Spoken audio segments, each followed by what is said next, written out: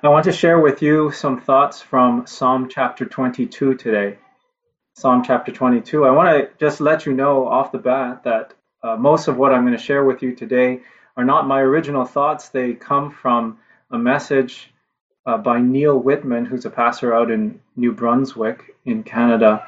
And he preached this when he was visiting Kingston not too long ago. And you can look up the full sermon of his on Sermon Audio. But Psalm 22 is a cherished psalm to the Christian because the opening cry is spoken by the Lord Jesus while he hung on the cross in Matthew 27. Verse 1, my God, why have you forsaken me? Why are you so far from saving me? And why are you so far from the words of my groaning? By quoting that first verse, Jesus was in fact appropriating the entire psalm as prophetically descriptive of his entire ministry, also his death and his coming resurrection. It's a marvelous picture of our Lord from which we can learn a lot in this work of prayer, I think. So I want to share this with you, and my purpose is that we would draw encouragement from it and see in the Lord an example for us in our own suffering and in our own prayer. You see, if you've got me on your screens, you see the background behind me. There's a doe standing in a field, because the prescript title of this psalm is the doe of the morning, or the doe of the dawn. And that's part of the scripture, part of originally what David wrote, but it's more than just a throwaway prescript. The stag, the male deer, has a rack of antlers with which to defend himself. The doe has no hardware to defend herself, and certainly nothing with which to attack. And if you're a deer hunter, I don't know if there are any deer hunters in this group, but where I live, I know a number of deer hunters. They know that she is a very elusive prey. She defends herself by grace, by stealth, by fleetness of foot. And time again, she'll sneak up and eat through your apple pile, and she's gone before you even see her. She does not present herself to be killed by the hunter. And the image of a hunted doe is actually very befitting of our Lord. If you're not used to thinking that way, you might react by saying, wait, I thought that Jesus was like a lamb. Well, yes, he is, and often in Scripture he's described as a sacrificial lamb. He was like a lamb in the substitutional nature of his death. But in Psalm 22, he is likened to a doe in his ministry. Consider this. Remember when Jesus was first born and King Herod sought to snuff out his life early on? Well, Jesus did not turn against Herod to face him and then consume him with a toddler's holy wrath. No, what happened instead? The family picked up and escaped to Egypt. And then upon their return to Judea, Joseph fears that Herod's successor, Archelaus, is now in power, and being warned in a dream, he withdraws again. This time he heads up north to Galilee, and that's how they ended up settling in Nazareth. The evasion, this kind of evasion, it continued throughout the Lord's ministry. And remember, there was that time where as the people came at him to seize him and throw him off a cliff, he just slips through the crowd by stealth. And when the hostility finally grew to a point when the Jews made plans to put Jesus to death, then we read in John chapter 11, Jesus therefore no longer walked openly among the Jews, and he went from there to a region near the wilderness. So like the doe, Jesus fled from field to forest to another field, avoiding confrontation with the hunter. Now, what's wrong with this Messiah? Is he weak? Is he a coward? Some might say. Of course not. We know that's not the case. Jesus fulfilled the scripture, zeal for your house will consume me. He was the least cowardly of all. And yet he was the exact antithesis of the combative Christian, always spoiling for a fight. He extended this invitation to us in Matthew 11. Come to me. Take my yoke upon you and learn from me. Learn what? I am gentle and lowly of heart. And he wants us to learn that from him. So Jesus is not only the hunted doe pictured in Psalm 22, but specifically, he becomes the captured doe. The captured doe. The doe, in this case, doesn't forever remain elusive. If you look at verse, I think 11, or starting in verse 12, you'll see a picture of that. Has anyone ever tried to just run down a doe in a foot race? I mean, she probably wouldn't even let you get close, right? She will not be captured unless she wants to. And likewise, nobody could lay a hand on Jesus until such time as he said, now my time has come.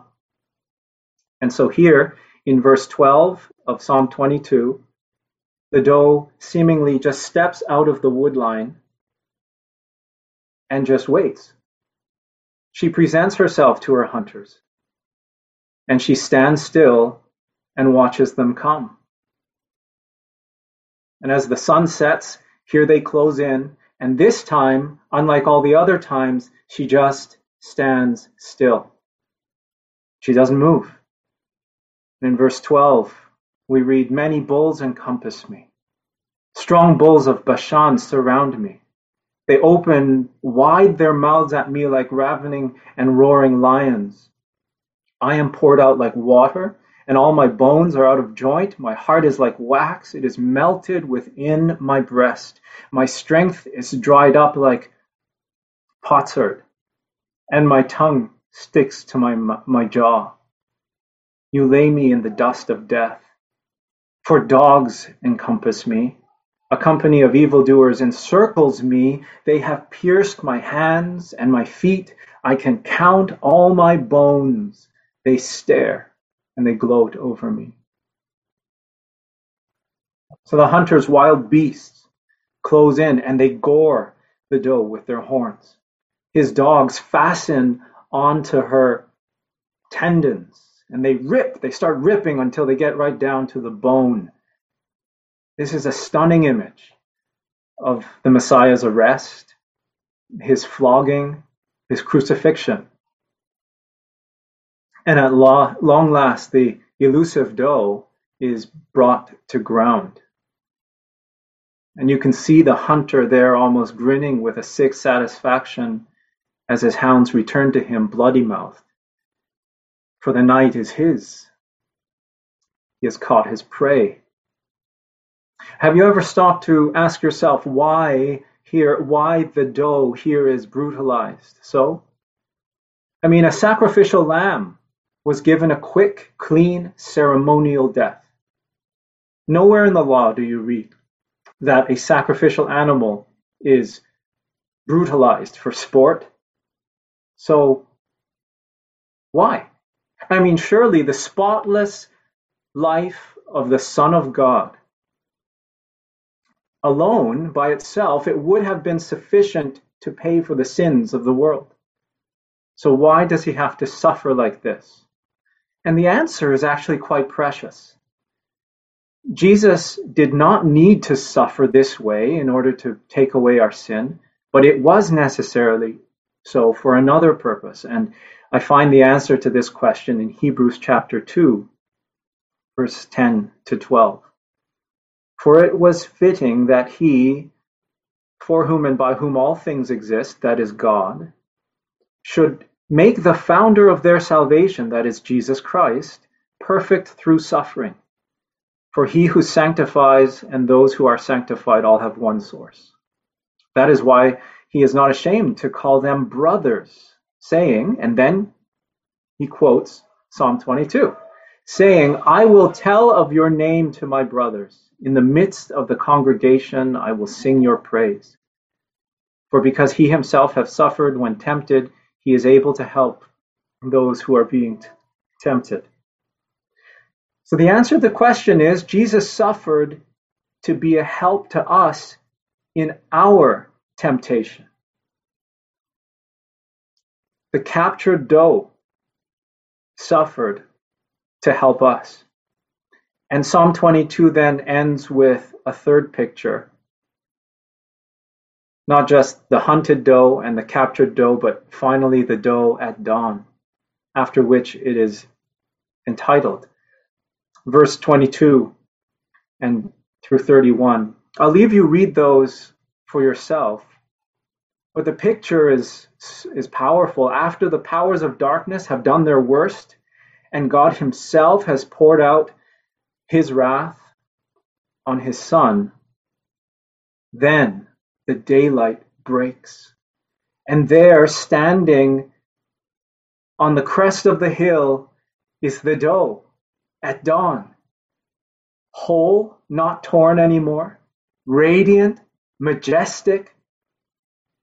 Even so, the resurrected Lord in the garden tomb says to Mary of Magdala, remember, go to my brothers and say to them, I'm ascending to my Father and to your Father, to my God and to your God. And he said this in exquisite fulfillment of Psalm 22, I will tell of your name to my brothers in the midst of the congregation.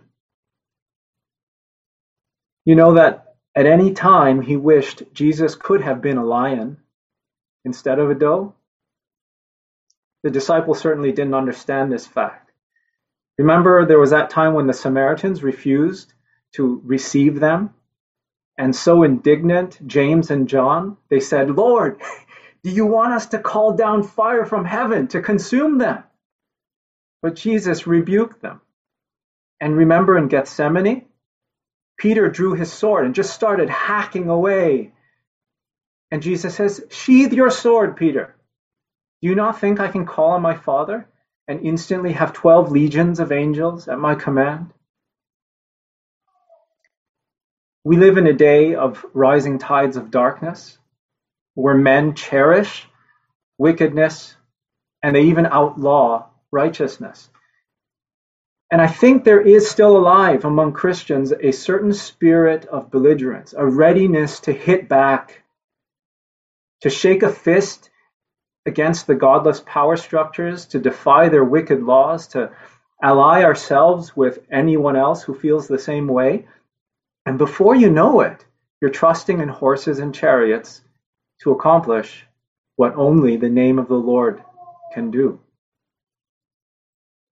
It's ironic that Peter should have been praying in Gethsemane, but he fell asleep. But then he had no problem fighting when he should have held his peace. Stephen's email this morning, Romans 13, verse 11, I think it captures it all. It is easier to fight in the flesh than to do battle in the spirit. And I wonder how well do we understand this today so that we can pray aright. Make no mistake, brothers and sisters, do not forget, the lion is coming. When Christ returns, he won't ride into the city gates on the back of a donkey this time. He will ride on the back of a white steed of battle. And from his mouth shall proceed a sword with which he will slay the nations. But that is not this day. Not yet. How then ought we to live? How then ought we to pray? I want to hear the answer from Peter, who I think learned this lesson from Jesus, the doe of the dawn. He writes in his epistle, 1 Peter chapter 2, verse 21.